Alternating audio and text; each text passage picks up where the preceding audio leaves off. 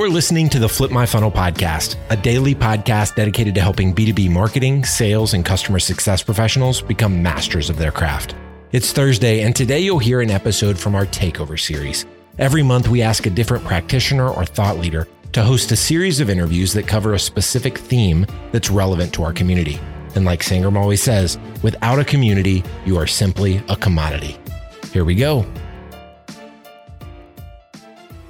Sangram here. Welcome to the Flip My Funnel podcast. I'm doing this series where every Tuesday we're finding some incredible people who can do a Tuesday takeover. And part of the community is like, that's how you grow great community. That's how you hear a lot of great conversations. So I have with me Yog, who is the host of the ABM Conversations podcast. He's one of the top 100 Martech influencers. And just figured out he is also the author of 7 books. His latest book, actually, Revenue Marketing, he's put it on free on Amazon for people to go take it. So he's a really go-giver kind of person. And the series that he's running is called Best of B2B Marketing. And it's a 4-part series that I want you to share more about what are these interviews and what things people are going to get out of it. Right. I'm absolutely excited. And thank you for this, Sangram. So, this series, as you rightly called as, the B2B marketing series, what we do here is that I've interviewed 4 different people. The first one, of course, the topics kind of vary from ABM to ROI to social selling. And, we go into Martech, so on and so forth. So the first one with you, Sangram, we discussed ABM. We went in depth as to it's not about the number of tools that we use, but how we effectively use it and how ABM is a strategy. And it's not about the kind of tools that you use. So that was a wonderful conversation. I would love for people to take a deeper look into that. And the next conversation was between me and my co-host Manish. We spoke about social selling in ABM.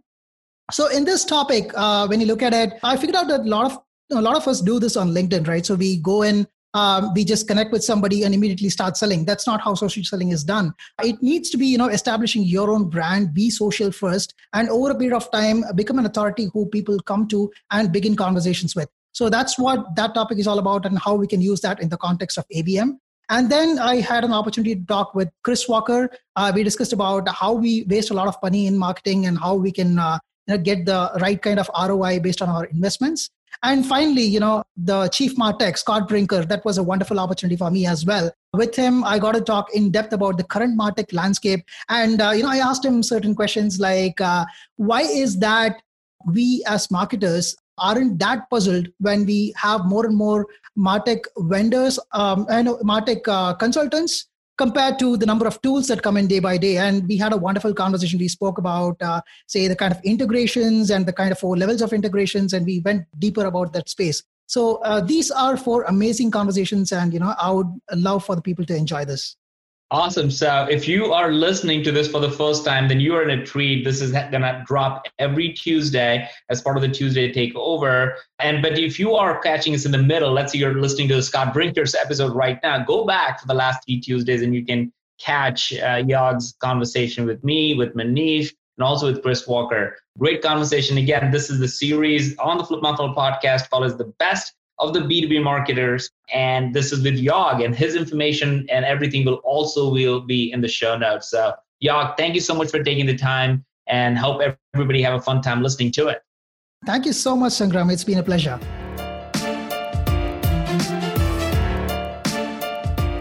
Hello, and welcome to yet another episode of the ABM Conversations podcast. Today is a very special episode for us. We are going to be exploring the Martech scene today with one of our favorite people. And he's someone who is synonymous with the word Martech and Martech landscape and Chief Martech. I don't even have to make any deeper introduction than this. So welcome to the show, Scott. Nice to have you. Oh, it's great to be here with you. So I'll get straight to the key question that I wanted to ask you, Scott. Every year you come up with your Martech landscape, and as you have said in your blogs, and also the kind of emotions that it triggers with many of us, it ranges from excitement to frustration. It's like a myriad of emotions. And in fact, I love when you reacted to that, saying that it's not like Galileo going to the church and saying that the earth is revolving around the sun. So why do you think there is, this much kind of an outrage or a reaction when it comes to Martech products, whereas you don't get the same kind of reaction for, say, agencies or service providers? Yeah, it's a question I spend I've spent many hours thinking about. Yeah, I think there are two main reasons. One is, services and technology are different. I think for better or worse, marketers tend to think of services as being very ephemeral. That like you hire an agency to do a campaign for you or to build a website or something. It happens over a relatively finite period of time, and then it's done. And if the campaign didn't work, you don't hire that agency again. You hire another agency and you start over. And that new campaign isn't really held back by the previous campaign. And so, yeah, it's you don't really back yourself into a corner with a lot of traditional marketing services versus like technology. Particularly when you're looking at buying, platforms and more of this, infrastructure technology. Yeah, this is not something that you just buy and then, we'll use this platform this year. And if we don't like it next year, we'll throw that all out and move to another platform. Technology tends to be, a much stickier investment. And so I think the stakes are a lot higher for marketers to make those choices well. And so, yeah, having more and more choices on the landscape, makes that seem more daunting. And I think the other thing is, marketers have been hiring services companies, agencies for like decades, right? This is a very well-established set of practices in the marketing world. CMOs know how to evaluate agencies, how to run the engagement with them, what it's going to cost them, what reasonable expectations are. It's like, they just, marketers are very savvy, at agency management. Technology, though, right? This is still pretty new to most marketers. They don't understand it as well. They're not always clear how to be an astute buyer of this technology. And the fact that the technology is continuing to, innovate and change and disrupt and new, companies springing up. Yeah, it doesn't make it any easier for, marketers to get their arms around that. And so, yeah, I think that's one of those two reasons are probably why, like 30,000 agencies doesn't bother marketers anywhere near as much as like 3,000 Martech companies would. Right. And I would like to scratch that topic a little bit more because based on what you just said and based on the question that Yag had earlier for you, on one hand, we have the ever expanding categories of Martech tools, and yet every other day we have new innovative tools coming up which don't even fit into a specific category, right? Similarly, on the other hand, we have talked extensively about, you have talked extensively about categories getting consolidated or being completely obliterated. For example, the death of predictive intelligence as a category, right? So my question to you, Scott, is how do you think organizations and in particular marketing teams should realign their MarTech stack, considering the fact that the landscape is so fluid and subject to a high degree of uncertainty? Yeah, it's a wonderful question. So I've become a very big proponent of platform architectures in marketing. And I'm obviously a little biased here. I mean, the work I do at HubSpot is helping HubSpot be a better platform for marketers. But yeah, my recommendation here isn't specific to HubSpot. There's a number of other competing platforms in the space. And I think the important thing from a marketer's point of view is to say, you want to design your stack in a way that you have a relatively stable foundation, like a major platform as your core, your system of record, for customer data, your system of record for, engagement management. And then at the same time, while you want a very stable foundation that you're not going to be changing every year, you want that foundation to be incredibly open. And this is where I see now really the big competition among the major players in MarTech is who can have the better ecosystem, who can have better integrations with more apps or better apps, and really make it easier for marketers to be able to add or substitute, these more specialized apps in their stack and still have them all work well with that foundational system of record. So I mean, this is a work in progress. I would not say that the industry is by any means, achieved nirvana there. But I think that's the direction we're heading, and I'm pretty excited about it. Right, and you just spoke about kind of having a core piece and also a lot of integrations. In fact, I was recently going through this Pandium's report, which says that the fastest growing Martech companies tend to have an average of about, like, say, 46 product integrations, and somewhere I think the median is about 17. But on the other side, you also spoke about ecosystems or platforms, and either even consolidation hasn't really happened. So, in your view, what do you think? Is it like we have more favors in terms of point solutions, or is the direction going towards more platforms, or is it just kind of two factions of say Martech belief systems?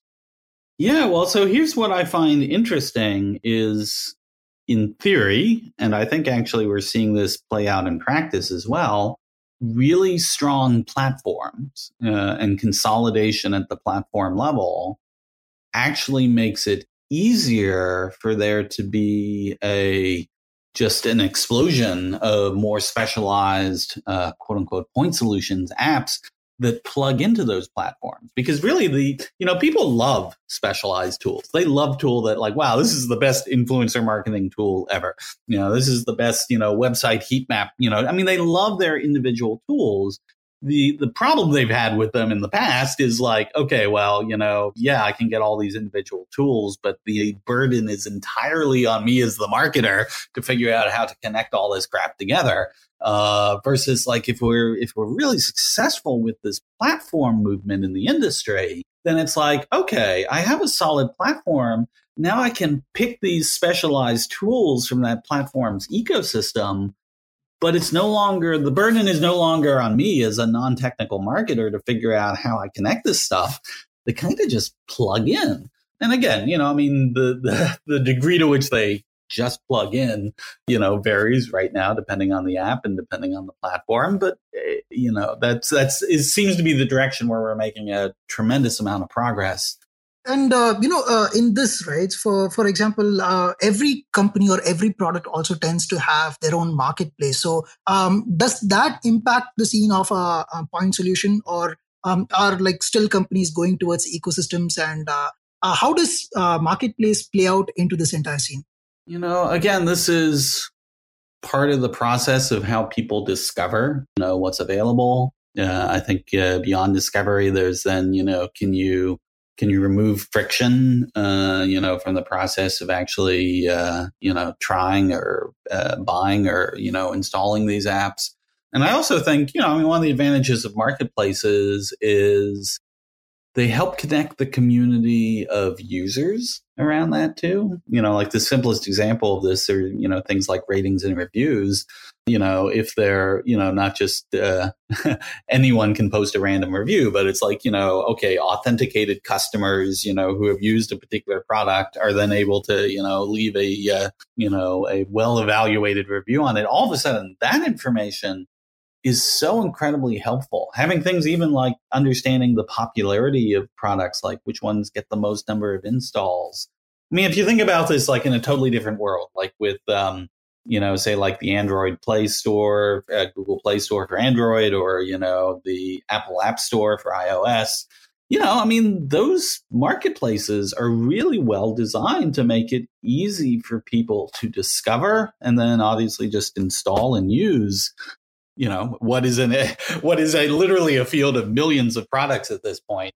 And so while I don't think Martech is ever going to be quite that simple for a lot of reasons, I do think we can draw a lot of inspiration, from that. Is like, okay, well, if that would be the ultimate nirvana, asymptotically, like how close can we get to that? Right. Makes a lot of sense. So I don't think we're done on the topic of integrations as of yet, because, what Yag asked you kind of reminded me of this question, Scott. I remember sometime back in April, you spoke about the 4 types of integration somewhere in the internet world. And when people generally talk about integrations, at least in the marketing circles. It's either a simple yes-no conversation, or it's about having one-way or two-way integration. But I think our listeners will benefit if you can go into the weeds of discussing what are those four types of integration. And once you break down each of them, I'll hopefully have another follow-up question to that. Well, I love this question. Thank you for setting me up for this, because this is one of my favorite topics of, when people talk about integrations. Yeah, as you said, it tends to be, this very superficial of like, does product A integrate with product B? The answer is probably, well, yes. But how well it integrates between product A and product B, it turns out, right, there's just an incredible spectrum of possibilities. And so I think about it in 4 layers: data, workflow, UI, UX, and governance. And so to dig into each one of those for a bit, like data is actually what we think about for most integrations. Like, oh, well, do I get data from product A into product B? Yes, that's one way to do it. As you pointed out, right, you can have like a one-way just slinging data over the fence from one product to another, or you can have a more sophisticated data integration that actually synchronizes data both ways. It has rules in place for dealing with, conflicts, exceptions, how to resolve that, how quickly, what's the speed by which these things are synchronized? Is it, close to real time? Is it done once a week? I mean, there's a whole bunch of things you can do in like a better or deeper data integration. But that is just one layer. The next layer is like workflow. Okay, so as I've got all these different tools in my Martech stack where there's a customer interaction on, say, my webinar tool.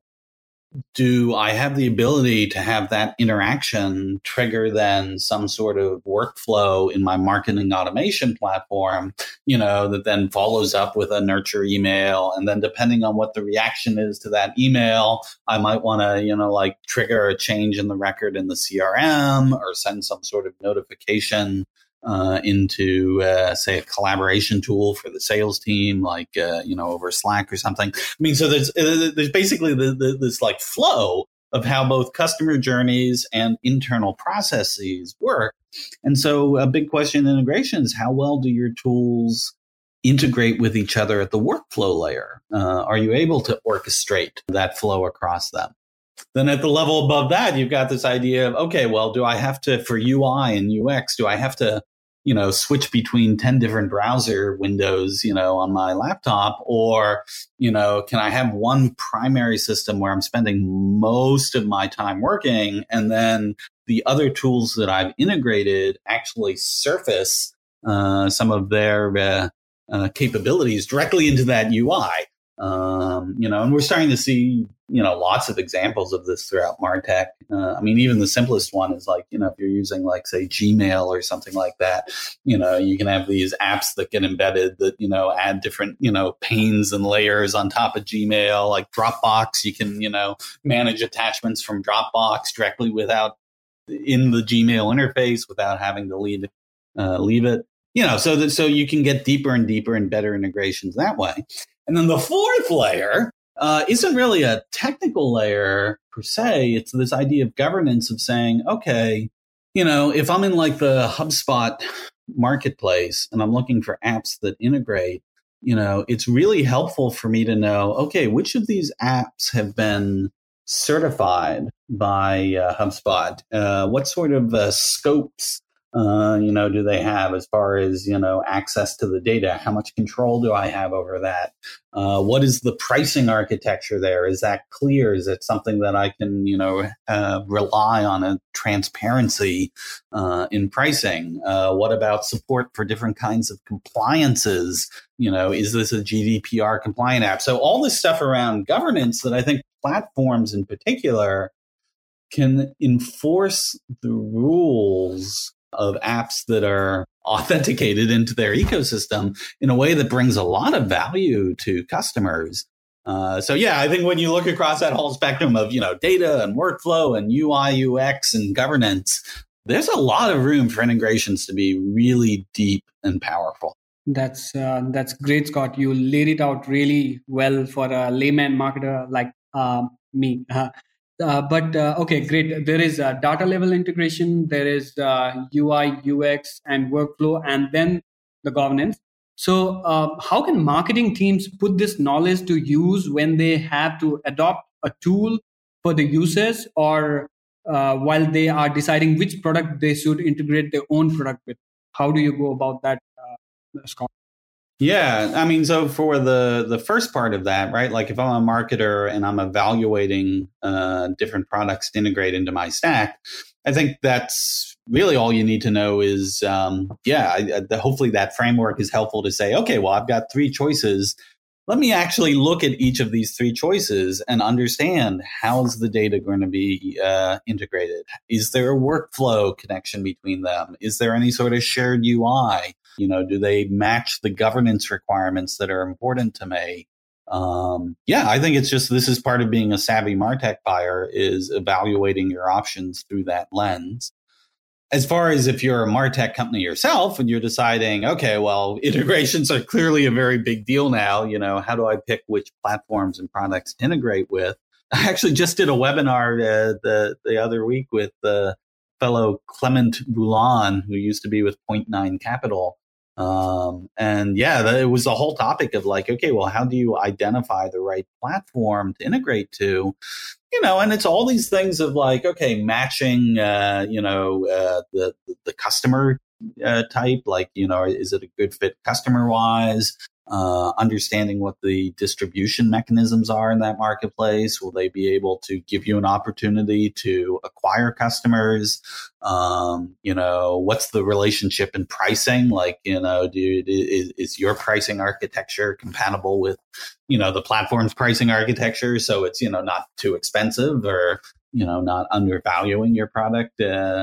It's you want to be very strategic in choosing which ones you invest in. And I think at this point, you're probably better off doing a few integrations with a major platforms that are really, good integrations. They're deep. They go to those 4 different layers we were just talking about, so that you're one of the best integrations in that ecosystem, rather than that sort of, spreading peanut butter approach where you're like, we'll do a light integration here and a light integration there and a light integration of these 3 other products. I think at this point, you're probably better off a smaller number of integrations that are just really terrific. Makes a lot of sense, Scott. In fact, more often than not, I've often seen people making these decisions more on the basis of, say, for example, if I'm creating a product and say I'm a product that is going to plug into a CRM system, then I might probably be thinking something around which CRM has quite a bit of audience so that I can, sell my product to that. Like say, if I integrate with HubSpot CRM, then I get into the HubSpot ecosystem. So that's one way of thinking about it, right? Yeah. And with more and more companies, kind of getting more tech, there is this constant question where marketing is becoming more and more tech or more and more automated, and it's not human enough. So how would you look at it, right? So what would be your advice to make sure that your marketing org is scalable, automated, at the same time it is human at its core? Yeah, I mean, this is a big mission, right? If you're heading up the marketing operations, marketing technology pillar of your organization, I think you want to be very thoughtful about, on one hand, all the automation and augmentation capabilities that you can bring to the marketing team and the company more broadly. But I think you want to be really careful about not losing touch with what the actual experience is like for customers. In particular, I mean, we could spend an entire 6 hours just talking about this one topic, but let me give you one very specific piece of advice I would highly recommend everyone to think about, which is when we think about rules-based automation, we are usually thinking about a standard process or standard case. Like, okay, well, the customer is going to come to this page. They're going to pick a segment. They're going to download a white paper, going to get this information from them. They're then, going to ask to talk to a salesperson, and then they're going to buy. I don't know, some, super simple flow like that. And so we can design these automation rules relatively easy to say, okay, well, based on this segment, serve up this particular thing. When they then take this action, send them over to the salesperson, after X number of days, send the follow-up email, and then after a certain period of time, it's either close lost or close won. That's fine. You can automate that. But then what happens is, even if the majority of your prospects and customers fit that flow, there's going to be exceptions. There's going to be people like, well, no. Actually, I need to loop someone else in because I'm only the influencer in this. I need to bring in a buyer, and all of a sudden, if like your automation keeps banging on people, because it's like expecting them to behave in one way, but they've actually got a different set of interests than, that automation was designed for. There's some sort of exception to be handled there. This is the place where you see automations just, they tend to not be very effective. And if anything, actually, they can be annoying. They can actually have the inverse effect you'd hope for. They're making the experience worse for the customer. And so I think this is one of these things that just is, marketing operations and marketing technology architects, we have to be careful of oversimplifying these automations. And we want to make sure that really at every step along the journey, the customer has some sort of option to break out of that automation, to have some sort of, to identify themselves as an exception to that automation, and then have, our company actually be able to react to that, in an intelligent way. This is, this is complicated stuff, but I think this is where the work is. This is where the mission is. Absolutely. I love the point that you just made, because I've experienced this firsthand. When you use technology and when you're not using it for the right reasons, it's going to only amplify your problems. It's going to show up where all the systems are broken than actually helping you. Yes. I think, it's not even about systems being broken per se. It's just, life is complex. Buyers are complex, and sometimes the automation in the process of trying to be helpful can actually oversimplify things. And I think the more we can build in the ability to adapt to either the variations in a particular customer or their journey, and sort of respect a little bit of the complexity of the process, the better off we are. Now, Scott, you come up with this humongous set of research reports and data every year that you publish for the greater good of the marketing community worldwide. Obviously, I want to say thank you for that. But I also believe you see a lot of patterns when you connect the dots across these data sets. And based on that experience, what do you think are the top 3 to 4 things that the marketing teams are expecting Martech vendors to improve on or offer? All right. That's a fun one. Well, yeah, I think so the first 2 are really clear. One is you need to integrate. This is a pain point that almost every marketer I've ever talked to is like, I wish these products would integrate better together. This is a competitive dimension that you can win on. So build great integrations. I think the second thing is, although user experience is getting better as a discipline overall, and I'd say new MarTech products in general tend to have better user experiences than products from 20 years ago. The truth is, as an industry, we still have a long way to go. Like, can you make your software easier for marketers to use, more intuitive, more helpful? So if you do great integrations and you're like your UX is just spectacular, well, I think if you do those 2 things, like you've kind of nailed it. As we get further down the long tail of things that marketers want to do, I think probably the next most popular thing is the configurability, or the ability to change the software to map to their business instead of the other way around of like having to change my business to, match your software. It's like the inverse Conway's law or something like that. So this is actually where I think, there's been a lot of excitement around this idea of like no code. And when you sort of peel back, people throw the term no code around a lot now. There's a lot of different products using that label. But I think if you sort of peel back the hype, what you're really talking about is giving non-technical business users the ability to customize the way things work for their own particular business process, for their own particular needs, without having to hire, an engineer or, take a ticket and wait, a year for IT to get around to it. That they just want to be able to change and adapt the software to their needs. So I'll stop there. If you could do those three things, great integrations, great usability, great configurability for the non-technical user, man, knock it out of the park. That's definitely a few of the expectations that I think marketers definitely can relate to from Martech vendors. But let's talk about the few Martech vendors that are already doing a few things wrong, because I remember you recently coined a very interesting term called bullyware. You tweeted about it, Scott, and the sound of it is very fascinating and maybe a little intimidating for a lot of people who may not have had such great high school experiences. Can you tell us a little bit about what bullyware means and what prompted you to come up with that insult? Yeah.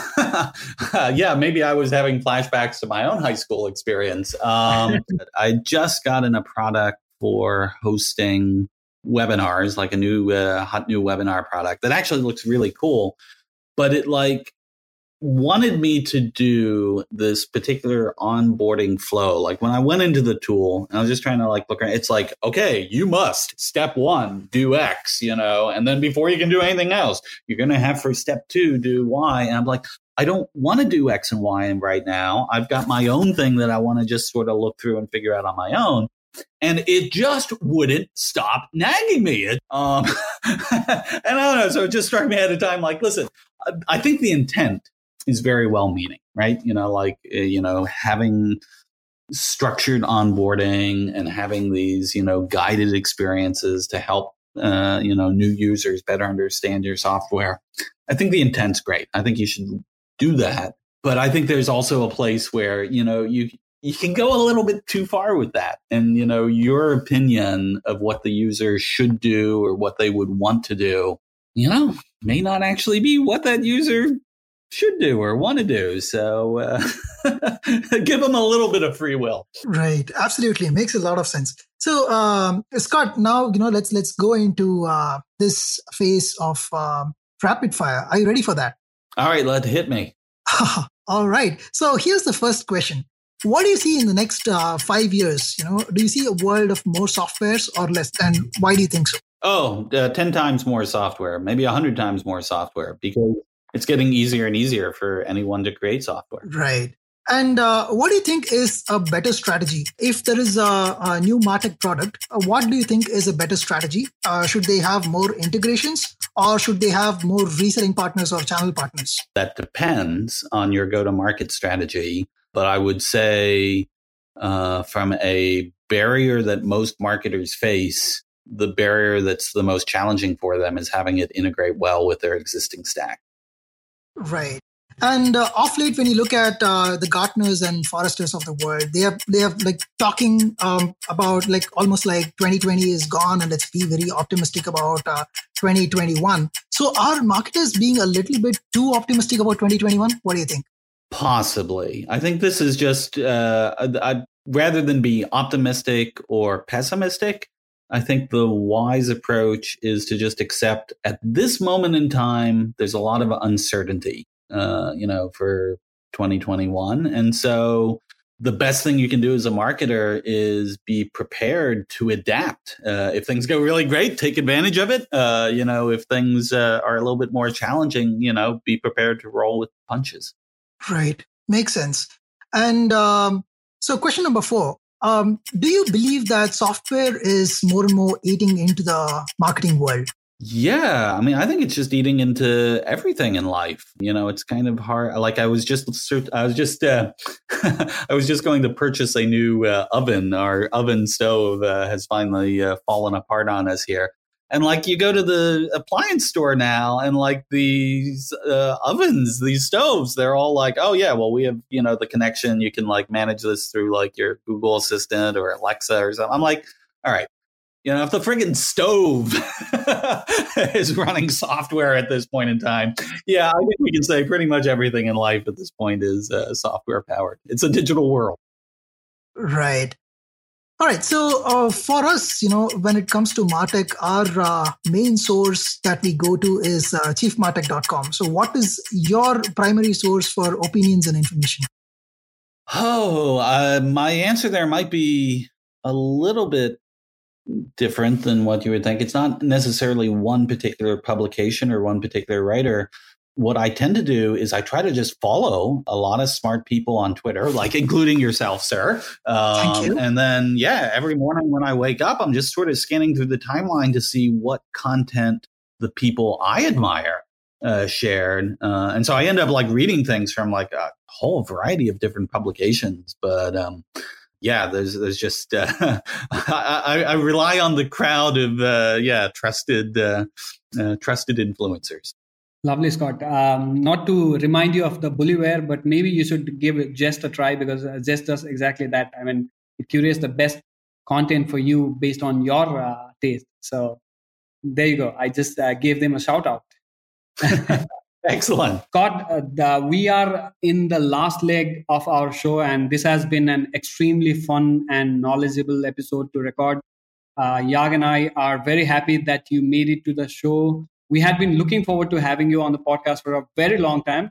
And now that it's done, we are so happy we finally scratched that itch. And I'm expecting a lot of DMs to come our way from podcast listeners to do another round of interview with you, which I definitely hope we'll do anyway, given your interest and time in the future. So before we let you get back to the rest of your day, is there any parting message for our podcast listeners, Scott?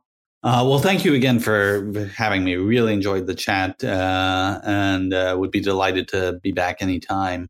I think, the thing I would say is part of this has to do with the pandemic, and part of it just has to do with, Martech as a field. Is there's just so much happening in our world, in our industry, and in our profession that it's really easy to feel overwhelmed by it. And I guess I would just want to let any listener know that you're not alone, actually. Every single person, me, I am continually overwhelmed, by the number of things I come across every day. And you just have to accept that this is the new reality. You're never going to get your arms around all of this, but neither is anybody else. What we're learning to do as a profession is be able to just kind of like roll with this in a very fluid way and be constantly learning and constantly adapting and constantly experimenting. And I think if you accept that at some level, that's just the new normal, and that you're never going to have all the answers on this stuff, that hopefully, you can actually enjoy the ride without letting it get you too stressed out.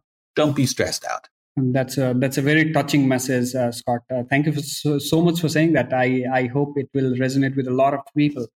And where can people find you if they want to connect with you, follow you, or read your work online?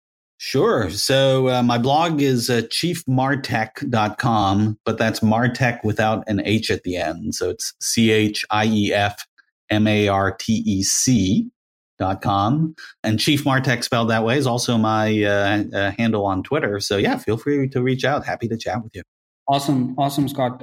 Once again, thank you. And to the people listening to the show, we will catch you again in the next episode of the AVM Conversations podcast. Until then, it's bye from me, Manish Nepal. And this is bye from me, Yag. Thank you and take care. Thanks again for joining us, Scott. You have a great day. Thank you. Bye, guys. You've been listening to the Flip My Funnel podcast. To make sure that you never miss an episode, subscribe to the show in your favorite podcast player. If you have an iPhone, we'd love for you to open the Apple Podcasts app and leave a review. Thank you so much for listening. Until next time.